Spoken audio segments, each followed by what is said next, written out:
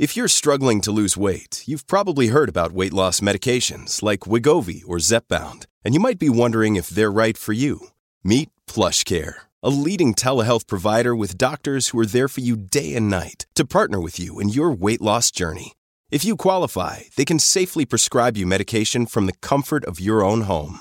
To get started, visit plushcare.com/weightloss. That's plushcare.com/weightloss. plushcare.com/weightloss. Hello, everybody. This is Marshall Poe. I'm the editor of the New Books Network. NBN listeners like to read books and buy them. So we thought we'd tell you that right now, our friends at Princeton University Press are having a remarkable site-wide sale. You can get 50% off books, including ebooks and audiobooks, with the code 50, F-I-F-T-Y, at checkout until May 31. You can save some real money on Princeton University Press books. I encourage you to go there and check it out. Welcome to the New Books Network. Hello, everybody. Welcome to NBN's Drugs, Addiction and Recovery podcast. Once again, it's your host Geert for today, and I'm very excited to be joined today by Professor Reshevsky. Hello, Mark. How are you doing? I am doing fine. How are you? I'm very good. Thanks so much. I'm glad you're here. Glad to be here. Thank you for inviting me. So, Professor Reshevsky, together with his colleague, Professor Kant Patel, they recently, this fall, their book is being published called The Opioid Epidemic in the United States, Missed Opportunities and Policy Failures. It's published through Routledge, and I'll leave it to Professor Reshevsky to explore the contents. But before we do that, maybe you could briefly introduce yourself, tell the listeners how you came where you are professionally speaking. Okay, well, first of all, I'm a political scientist with Missouri State University in Springfield, Missouri. I am a retired political scientist, so it's Professor Emeritus. I retired in 2014, but I've continued to write and actually to teach a little bit. So as my wife would say, I'm not fully retired yet. There's some jokes about that. We'll just skip those for now. Patel and I have been writing, Kant Patel and I have been writing together since about 1990. And we've done a number of books. The major one that we've done is Health, Politics, and Policy in the United States. And the fifth edition came out a couple of years ago. And as part of that, in one of the chapters, there's about 5 or 6 pages devoted to the opioid epidemic in the United States. It's almost like a Reader's Digest version of the book that we decided to do. And we decided, and I will give Patel the credit for it, this was basically his idea, that he wanted to do a book that fully explored the opioid epidemic. And the title is a little bit misleading in 2 respects, because there's not one opioid epidemic. There's been several opioid epidemics. And the other part of it is that we have a chapter that looks at the opioid problem in other countries and internationally. So it's a little bit broader than the title would suggest. We spent about a year and a half putting the book together. Our publisher was very happy to work with us on this, and the result is the book that's just come out. Yeah, so I think the historical overview is it's super well referenced, and it's very very broad. In general, what was the main question you were trying to answer, actually? Well, we're asking why did this happen, basically. What were the causes behind the various opioid epidemics? Who was responsible? What could have been done and what wasn't done? So the focus that we have is on policy failures. This is in the subtitle. And missed opportunities. There were places where things could have been done that weren't done, where policies could have been enacted to go in a different direction and they weren't done. And there's a lot of blame to go around.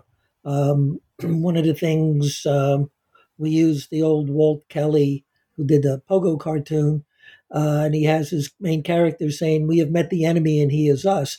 And I think that's a pretty good way of looking at who was responsible for the various opioid epidemics.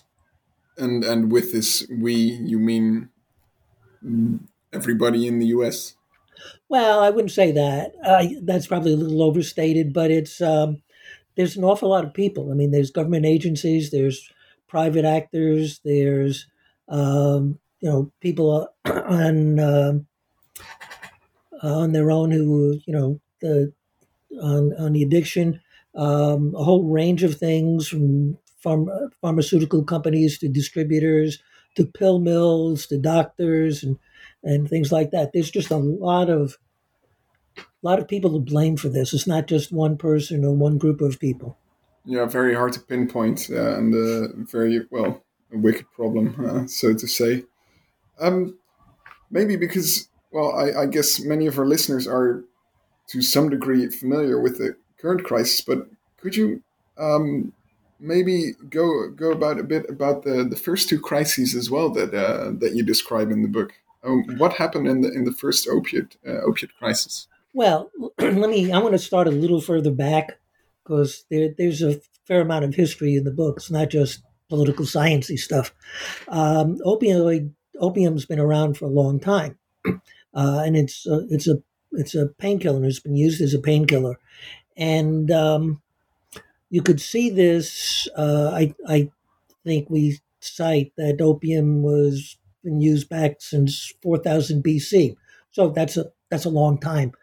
You could see this in the Civil War when morphine, which is an opioid, was used as a way of killing pain, which created a bunch of morphine addicts, which was really a problem. And then you look at the whole drug situation in the United States, where there was virtually no regulation of anything in the 19th and early 20th century. And then the Harrison Act comes in around 1914, and it pretty much says all drugs are illegal and using drugs are bad. And that's kind of the way we looked at drugs for a long time. And for a substantial portion, we're still doing that. So we had a period when the drug war begins. And again, we think of the drug war as beginning with Richard Nixon in 1971 because he used the phrase. But you can go back to the Eisenhower administration, and they were talking about the drug problem, and they kind of used the phrase war on drugs, not officially. By the time Nixon comes in, there are drug problems, and a major drug problem was heroin, which is an opioid, and particularly among those who served in Vietnam. Drugs were pretty widely available in Vietnam. If I can go aside and tell a little anecdote about this. Please do. I was in the Air Force during the Vietnam War. I never went to Vietnam. And one of the people I served with wanted to go to Vietnam, and he asked to go to Vietnam, and our base commander kept turning him down, and finally said, okay, go. So he went to Vietnam, and then I saw him a couple of years after we got out. I was in graduate school, and he came by and he said, why in the world? Because this guy was like a beatnik type person. Why in the world would you want to go to Vietnam? 53,000 people died there. And he said, the marijuana was really great. That's the kind of thing that you had with heroin. So the Nixon administration was really concerned about two things. One about heroin among Vietnam veterans, and the other was about marijuana, which was associated with minority groups, just like opium had been associated with Chinese. There were two opium wars in the 19th century between Britain and China. Britain wanted to continue selling, China didn't. We had the Chinese Exclusion Act, and we just saw the Chinese as, having these opium dens and so forth. And we tended to identify particular drugs with particular groups of people. So opium in the early years was with the Chinese. Heroin in the late 1960s, early 70s was veterans, marijuana with minority groups. And so Nixon declared this war on drugs. Um, and there's an argument that could be made, and we make this in the book, about where that kind of fits into Nixon's strategy. He ran for president in 1968 with what was called the Southern Strategy, which was aimed very much at Democrats in the South. There's been a lot of change in political makeup between the two parties since then, and which is kind of an anti-black strategy. And we also have a quote from one of his aides, John Ehrlichman, saying that the real reason behind the war on drugs was the Vietnam veterans. They were anti-war and minority groups. More than the drugs themselves. So you started seeing some of this. And one of the things that happened is 1970, Congress passed the Controlled Substance Act. And this is what sets up the schedule of drugs. So depending on what the drug is and its medical use, it gets more or it gets less government regulation. A lot of opioids that we're going to talk about are actually Schedule II drugs. So that's kind of the first part of this. A second part, well, the first part is the opioids in the early 20th century. This is the second part. The third part, and there's stuff that goes on in between, begins around 1995 when the FDA approves OxyContin made by Purdue Pharma. And that starts the current wave of the opioid epidemic, which is taken, depending on who you talk to, as many as 730,000 deaths from 2000 to about 2019. What's the lower end of the estimation? Because the lower number end I is tend to about hear is like 680,000, something like that. It's a considerable amount. Wow. So that's the three periods, and then you have sort of the waves, and this is a Center for Disease Control and Prevention idea that there were three waves of opioids that were being misused, and first was prescription opioids, which is what started in 1999 and particularly 2000, and then it moved to heroin. And then it moved to fentanyl. And heroin is more powerful than the prescription drugs. It's less expensive. Fentanyl is much more powerful than heroin. It's less expensive. So you have the three periods. You have these three different waves, depending on what time period we're talking about. Yeah, I see.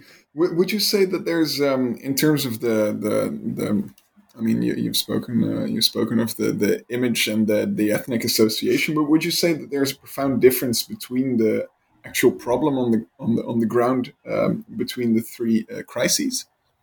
Well, yeah, they hit different sets of people, and the biggest one, of course, was this third one that begins in 1995, 2000. So and I'm going to go back a little bit and get to your thing. So we talked about the Nixon administration. The Reagan administration faced a different drug problem, which was the crack cocaine epidemic. And then the Clinton administration faced a different problem, though it clearly overlaps the opioid epidemic, which was methamphetamines.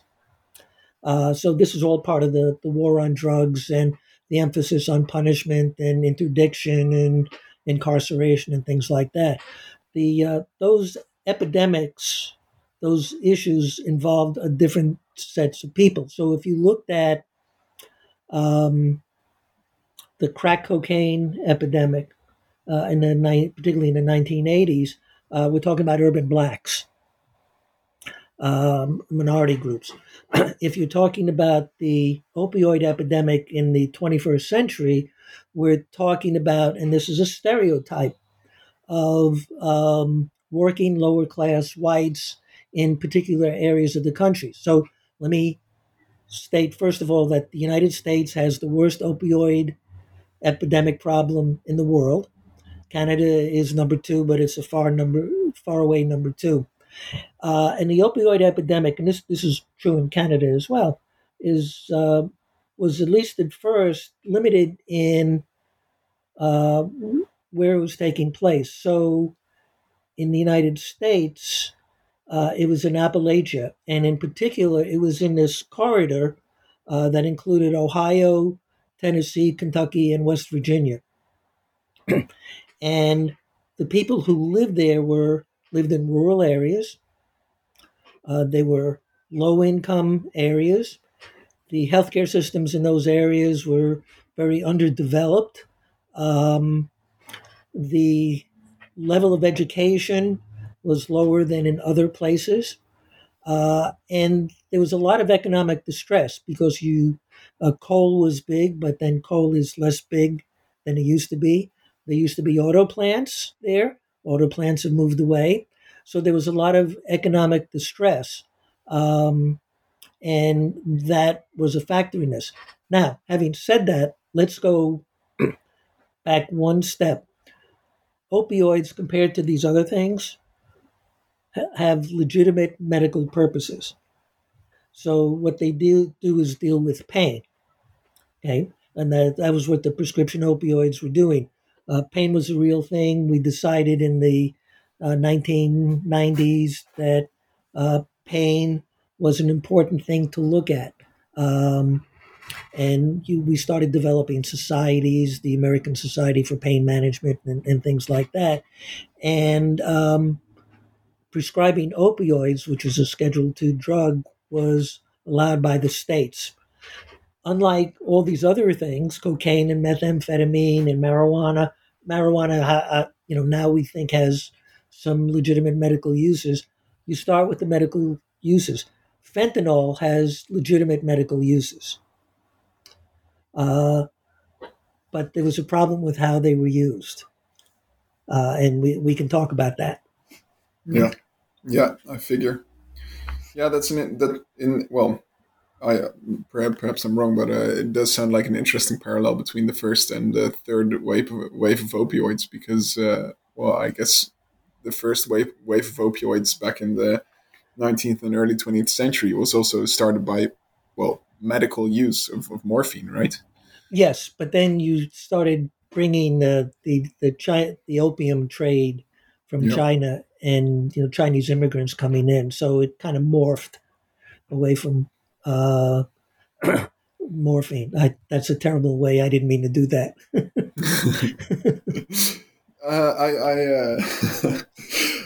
So the stage is set, I guess. Now your book is about policy.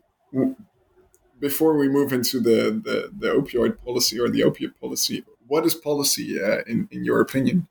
Okay, so there's a lot of definitions in the public policy literature, and I'm not going to bore your audiences with all of that. There's one that I like, which really fits in nicely with what we're talking about, which is the decision to do or not to do something. And it's not one decision, but a series of decisions over a period of time. So you may have something that's pretty significant, but there's a lot of other things that are going on. So government can decide to do something, government can decide not to do something. There's a whole discussion about, why they may decide to do something. And in the case of opioids, there are a lot of indicators that were out there that we could look at. We could look at, just like we do with the coronavirus pandemic, we could look at overdoses. We could look at hospitalizations. We could look at emergency ward visits. There's the federal government, U.S. federal government has the an early warning system called Dawn. We could look at deaths. And all of these become indicators that there's a problem. The question is whether government is going to deal with that. But if the problem becomes significant enough, if there's enough people who are being affected by this, then government is probably going to take a look at it. That's the simplest way. We can go into more, but that's a different book. Yeah, of course. No, it makes perfect sense. And well, you've touched upon the first one. So, what was the government response in the first opiate wave? Was it just the Harrison Act, or was there something that was before? the main thing. The Harrison Act and trying to keep the Chinese out through the Chinese Exclusion Act. Everything with the Harrison Act, everything is illegal. All these drugs are illegal. Cocaine, Coca-Cola, one of its ingredients was cocaine. That's where the coca thing comes from. And there was a lot of these patent medicines and no regulations. You could do whatever you wanted. And the medical profession was not well developed yet. That didn't happen until early in the 20th century. And it was, we talk about the Wild West in the 19th century America, and that's kind of the way it was with medications. I mean, you have these guys, saying that this, I'm going to give you this elixir, and it's going to, cure all of the ails that you have, even some you don't know that you have. So certainly some regulation needed to be done. Whether it needed to be done that way, wholesale, everything is illegal, using drugs are immoral, that's kind of an interesting question. So the government's response was, okay, let's keep the Chinese out because they bring in opium with them. And then all of these drugs are illegal. And it stayed that way for a long time. And so you also give a brief evaluation of the Harrison Act, or of the policy response in general. What would you say? Well, they weren't terribly effective. I mean, people were able to get the drugs that they wanted. There aren't enough law enforcement people there still aren't enough to wipe out the thing, assuming that that's actually a good idea. And so, it was, I don't want to say, it was the earlier version of prohibition, just didn't have a constitutional amendment to it. And we know that while there was a decline in use and prohibition of alcohol during prohibition, there was still alcohol that was being made and consumed during that time period. Yeah, understandable. But it does sound the government response in in general sounds sort of similar to the war on drugs that started in the 60s, no? General prohibition. Yeah, except that they didn't have they weren't doing the interdiction kinds of things. It was illegal. We'll prosecute you if you have it, that kind of thing. But it didn't go all that much beyond it's illegal, and if we catch you, as opposed to there was treatment involved even with the war on drugs. That's an interesting thing about Richard Nixon in the war on drugs, is that he probably put more emphasis on treatment than his successors did. Nixon's an interesting character. Again, I don't want to go off on another tangent, but there were some good ideas he had. Whether the war on drugs was a good idea, I think that's questionable. But I think the treatment was. If you have people who are addicted, why not go out and help them? We never put enough money. We still do not put enough money into treatment, and most of the treatment is privately run. There's been some help in recent years, but most of the money, law enforcement, interdiction, incarceration. So I think there's been quite the shift. Well, you already pointed that out with the prime example of the contrast between looking at the crack cocaine epidemic and what user group that had compared to the user group of the third opiate wave. What was the main difference between the policy reactions now? I mean, compared to then? Yeah, between the second and the third wave. Well, is it as clear cut as it seems? Well, I don't know that it's all that clear cut. I think there's the Obama administration put less emphasis, which is not the same as no emphasis, on the law enforcement stuff and a little bit more on treatment. Um, the Trump administration, there were some laws that were passed that were had some treatment oriented stuff, but I there wasn't really that much change. It didn't seem to be a particular emphasis of the Trump administration, and the Biden administration, as far as I can tell, hasn't done all that much. There's the American CARES Act, which passed in January of this year, 2021, um, has broadened Medicare and Medicaid a little bit and the Affordable Care Act. And so there are more treatment options that we have. The other thing is that we ought to point out about the second and third period, and particularly the crack cocaine opioid period, the 2000 period, is not that just they were different groups, but how they were viewed. So in the earlier periods, the Nixon period and the Reagan period, uh, they were viewed as bad people. Of course, they were minority groups, and it was their fault that they were addicted. With at least the beginning of the opioid epidemic in 2000 or so, again, lower white, working class, um, they were viewed much more favorably and said, well, it's not really their fault, and um, we're not going to punish them. Though we'll punish some of the people who were pushing the stuff.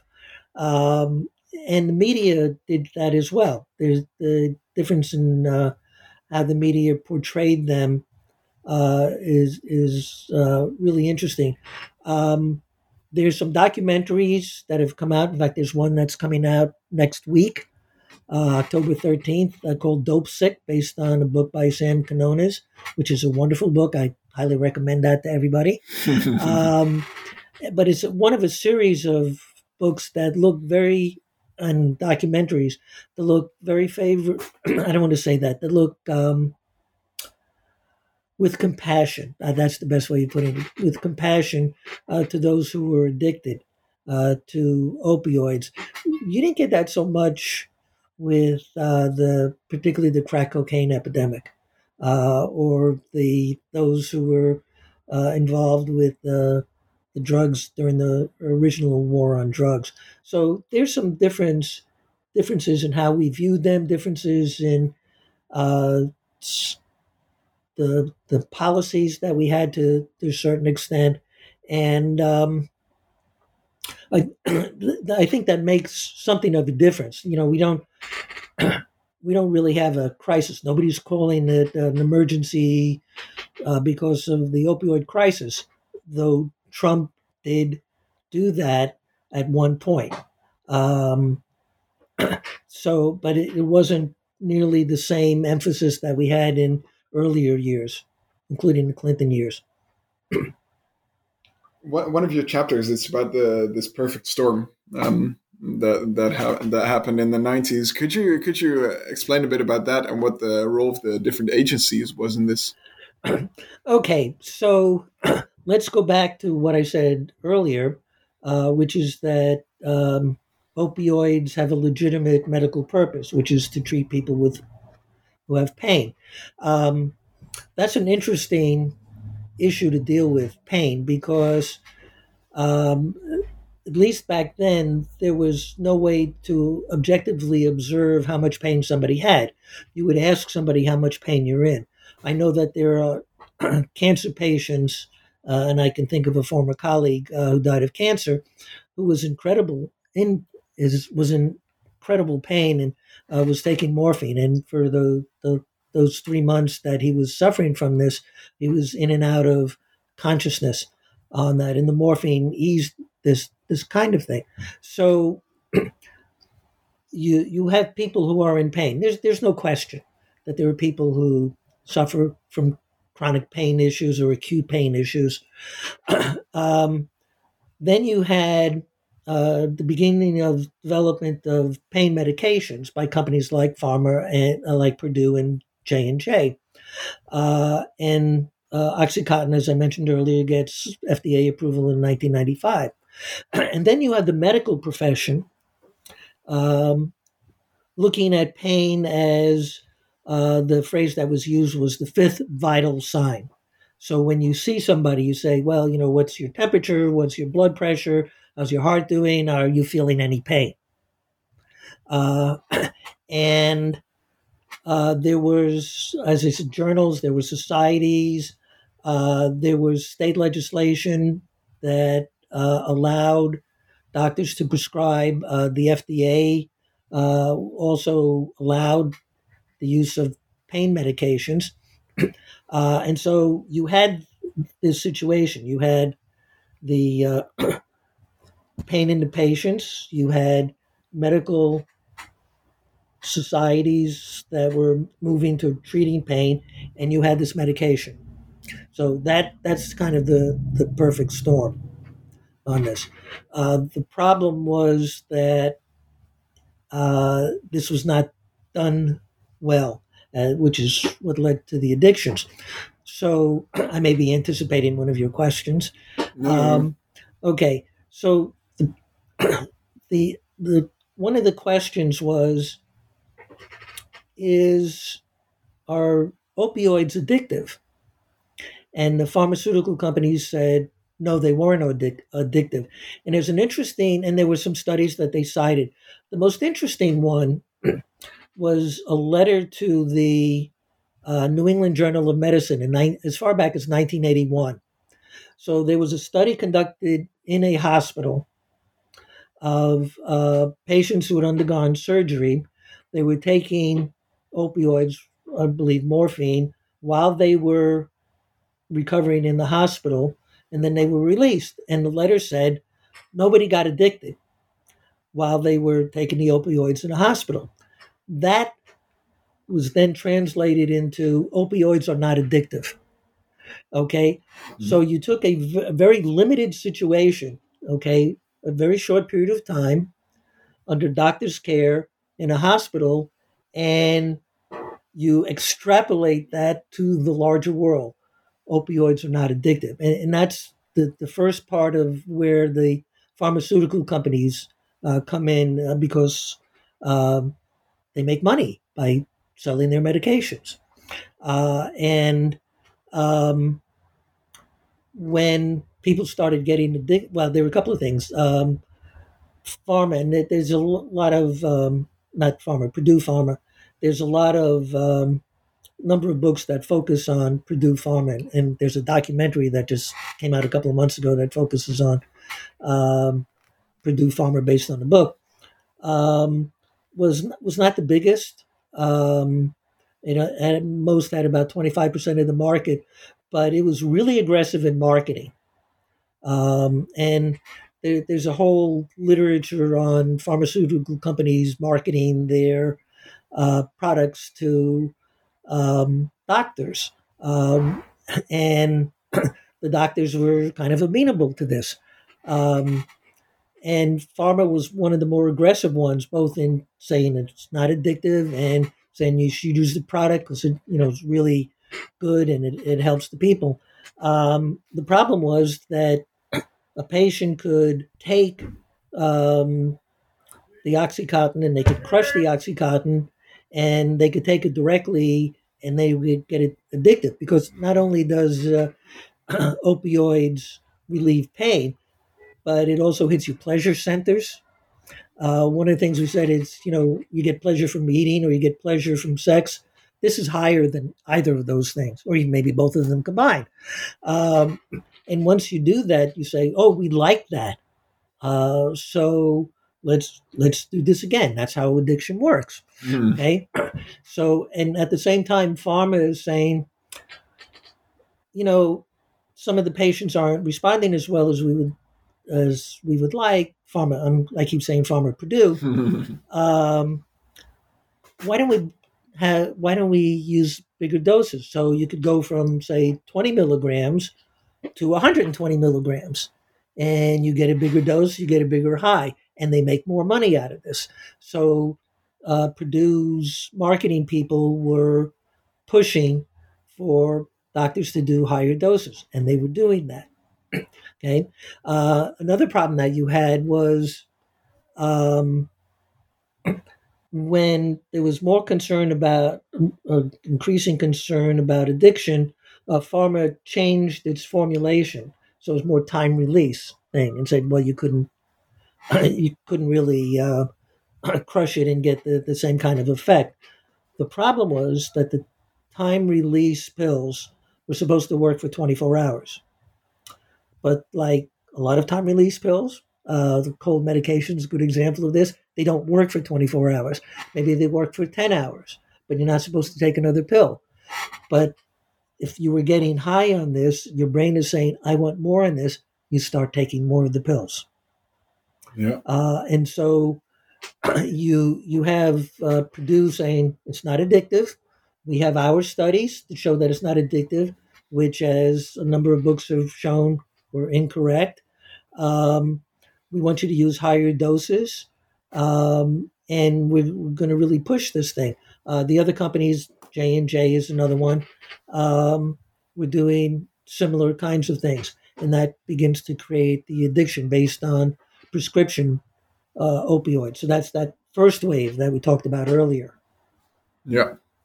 Okay. And then what happens is that as the overdoses and the deaths from them start becoming more apparent, the state government and federal government starts taking notices, but they take their time. For example, CDC issued its first alert in 2006 and its first guidelines for using opioids in 2011.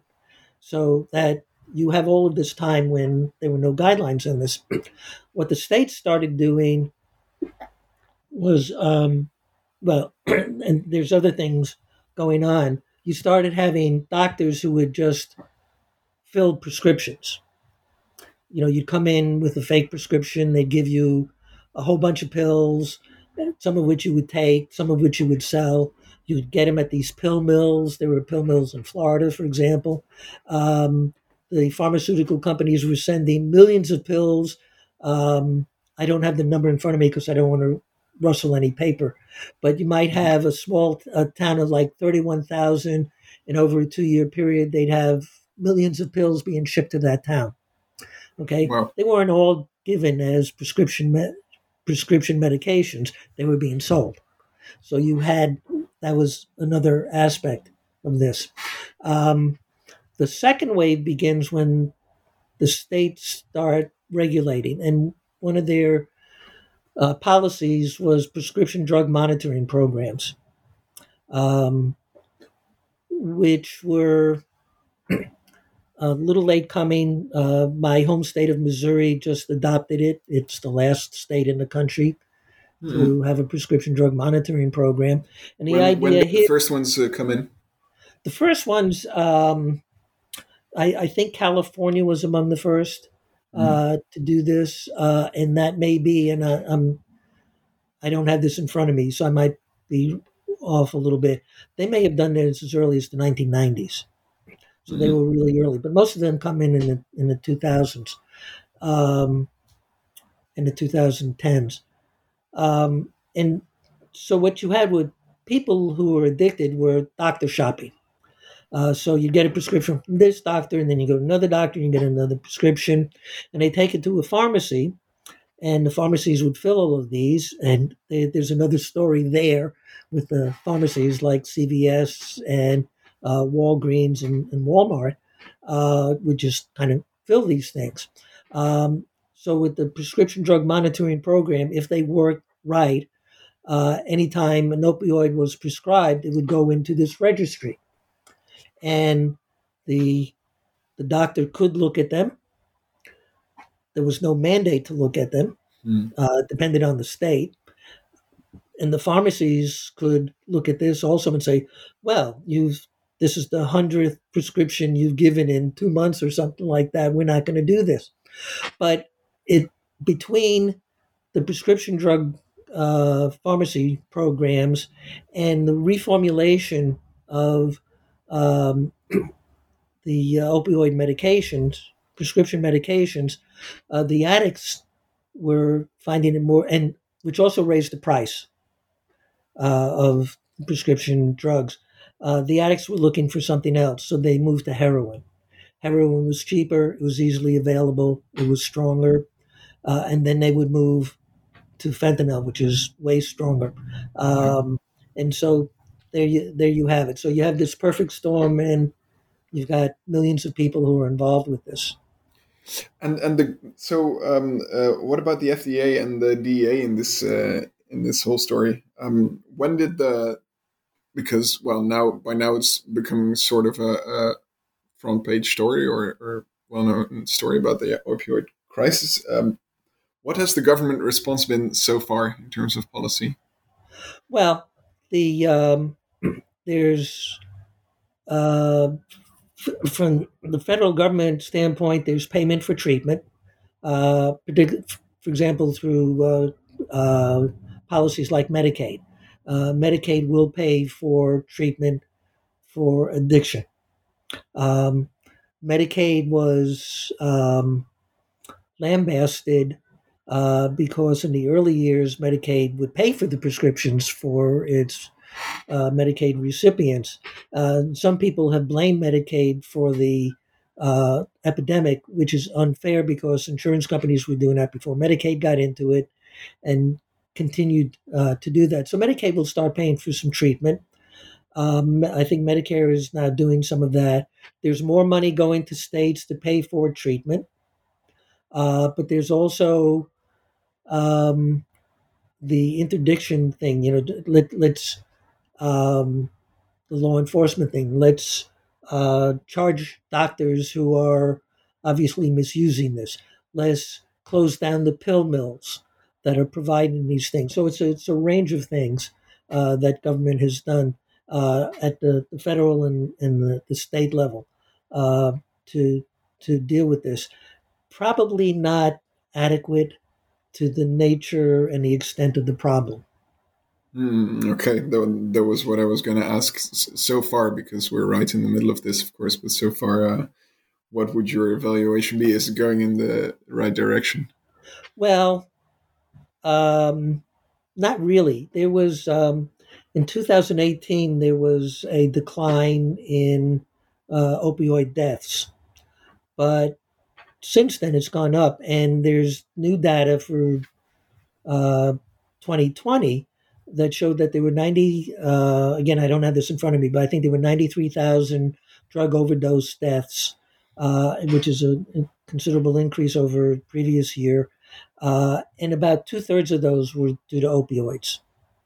Wow. And that's one problem. The other problem, and this is really recent, we're talking about the last couple of weeks, we have seen fentanyl being mixed with illegal pills, pain pills. And because fentanyl is so much powerful, that's really dangerous. Fentanyl is also being mixed with methamphetamines. And while there is treatment for overdose, there's several drugs like naloxone that states have allowed to be used. There's no treatment for methamphetamine. So what you're getting the methamphetamine effect and you're getting the fentanyl effect. And that's a massive effect, which is not good for the health of the person who's using that. So the problem hasn't gone away, but up until recently, it has been sort of hidden by the COVID epidemic, which, we're over 700,000 deaths in a year. So clearly it's more significant than the opioid epidemic. But the opioid epidemic has this 20-year range, of which it's been a problem. So I don't think we're putting enough money. I don't think there are enough treatment programs. Treatment for addicts is really difficult anyway. I know somebody, and I'm not going to go into the nature of this, who is a meth addict for 21 years, who has now been clean for the last 3 or 4 years, and he did it on his own. That's really rare. What you have is people who go into addiction treatment, and maybe they go through it, maybe they don't. They come out, they're okay for a while, and then they start taking again. So they'll go into it 4, 5, 6, 7 times, and maybe they'll get cured of the addiction, and maybe not. Um, but there aren't enough treatment facilities. The treatment facilities, the private ones, are particularly expensive. Um, so we don't have enough treatment. There's still interdiction. The DEA recently confiscated enough. Well, I don't have the numbers because I don't have it right in front of me, but a massive amount of fentanyl that they said just by itself could have killed a lot of people. So, the stuff is still going on. We're still doing the interdiction. We're probably not doing as much incarceration with the opioid epidemic as we did with particularly the crack cocaine epidemic, which really led to a massive increase um, in the incarceration in the United States. Cocaine epidemic, not so much. What you have instead are lawsuits, and that's another subject that we can go into. Yeah, I see. Well, I wouldn't want to skip the before last chapter. Speaking about the global context, I've got basically two questions. So first of all, you choose there's several countries that you mentioned. It's Canada, Mexico, India, Nigeria, and West Africa, I believe. Why these countries? How have they been hit as a consequence, I guess, of the U.S. epidemic? Okay. Well, let's start with Canada. Canada, as I mentioned earlier, is number 2 in opioid epidemics and deaths and so forth, mostly in the western region. And uh, their system is, their health system is different from ours. So they could actually pay for treatment if they were doing the treatment. But they were also subject to marketing. They were subject to television, and all of the things that went on in the United States you could see in Canada. And Purdue, and I got it right this time, saying Purdue first, had a marketing company called Mundi Pharma, and so when their market for prescription opioids started contracting a little bit, they looked to overseas markets, and Canada was a good place to do that. And there's a lot of, I don't want to offend any of my Canadian friends. There's a lot of resemblance between the United States and Canada, and we share this long border, which for the most part is unguarded until I guess fairly recently, and so that's why that was picked. Mexico was picked because they have a lot of drug issues, plus they're involved very much in trafficking, and we wanted to get a Latin American perspective on this. Interesting about these other 3 countries, Mexico, India, and Nigeria, they don't have the drug use problem. It's more of manufacturing and selling. A little bit of exception in India and Nigeria. If there's any opioid addiction, it's to a weaker opioid called tramadol, which I know from my pet's experience. I've had a dog that was on tramadol, and I said he's an opioid addict. I had one of those in my house. But Mexico was a source of trafficking for cocaine, for example. They're a source of black tar heroin into the United States, and Canona's book spells that out very nicely. They have become an increasing source of manufacturing fentanyl, though the major source of fentanyl is the People's Republic of China. So that was Mexico. India, I think partly was because my co-author, Dr. Patel, is originally from India. There's, to the extent that there's any addiction issues, it's, again, tramadol, but they're the major manufacturer of tramadol. and they're also in the northern areas. There's a lot of trafficking in northern India, and some of that trafficking goes through Nigeria and some of the West African countries, and so again, there's some addiction. Interestingly, more among women in Nigeria than among men, but there's been a big I hate to use the word crackdown on drugs in Nigeria due to a lot of pressure from the United States. United States works with other countries through international organizations and with one-on-one diplomacy and foreign aid and things like that to stem traffic. And then the country that we didn't talk about that we should is Afghanistan. They're the major grower of opium in the world. And while the Taliban, when it first was in power, tried to cut back on it, and when the United States came in and overthrew the Taliban regime and tried to get the farmers to move off of opioid farming, turns out that opium farming is just much more easier and more profitable than doing the cash crop kind of thing. But you don't see the addiction in these other countries as much because there's I think a cultural bias against doing that. In India, for example, it's using these alternative Eastern techniques for dealing with things like pain. In the United States, we have a culture of I don't feel well. There's got to be a pill to deal with that, or some other medication. So taking pills and all of the advertisement, direct to consumer advertising that we have, which you got in Canada. They were watching American TV, but you don't have in Mexico, Nigeria, or India. To the extent that in Mexico, there's addiction, it tends to be in the areas that border the southern United States. So that's the picture of these four countries. That's why we picked those four countries. Yeah, makes sense. So, well, what you just said, it does lead into what I always wonder about. I'm from the Netherlands, Western European, and in a certain sense, we see ourselves as sort of similar to the Americans, I would say. The other day, I had the opportunity to go to a talk by Mr. Patrick Radden Keefe, who did the book Empire of Pain on the Sackler family, and so you present a big piece of the puzzle, like it's the policy that enabled the opioid crises.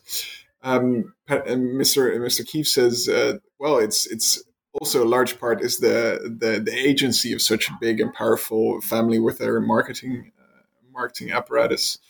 Do you think that there's let me state it like this? Do you think Americans in general are in more pain than most other people? Oh, no, I don't see how anybody could possibly say that. I see. Humans are humans. It doesn't matter where they are.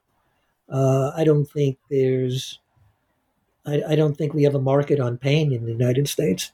We're all very sensitive to the opioid seductions. Well, I don't think you don't really see it in Western, for that matter, or Eastern Europe, the opioid.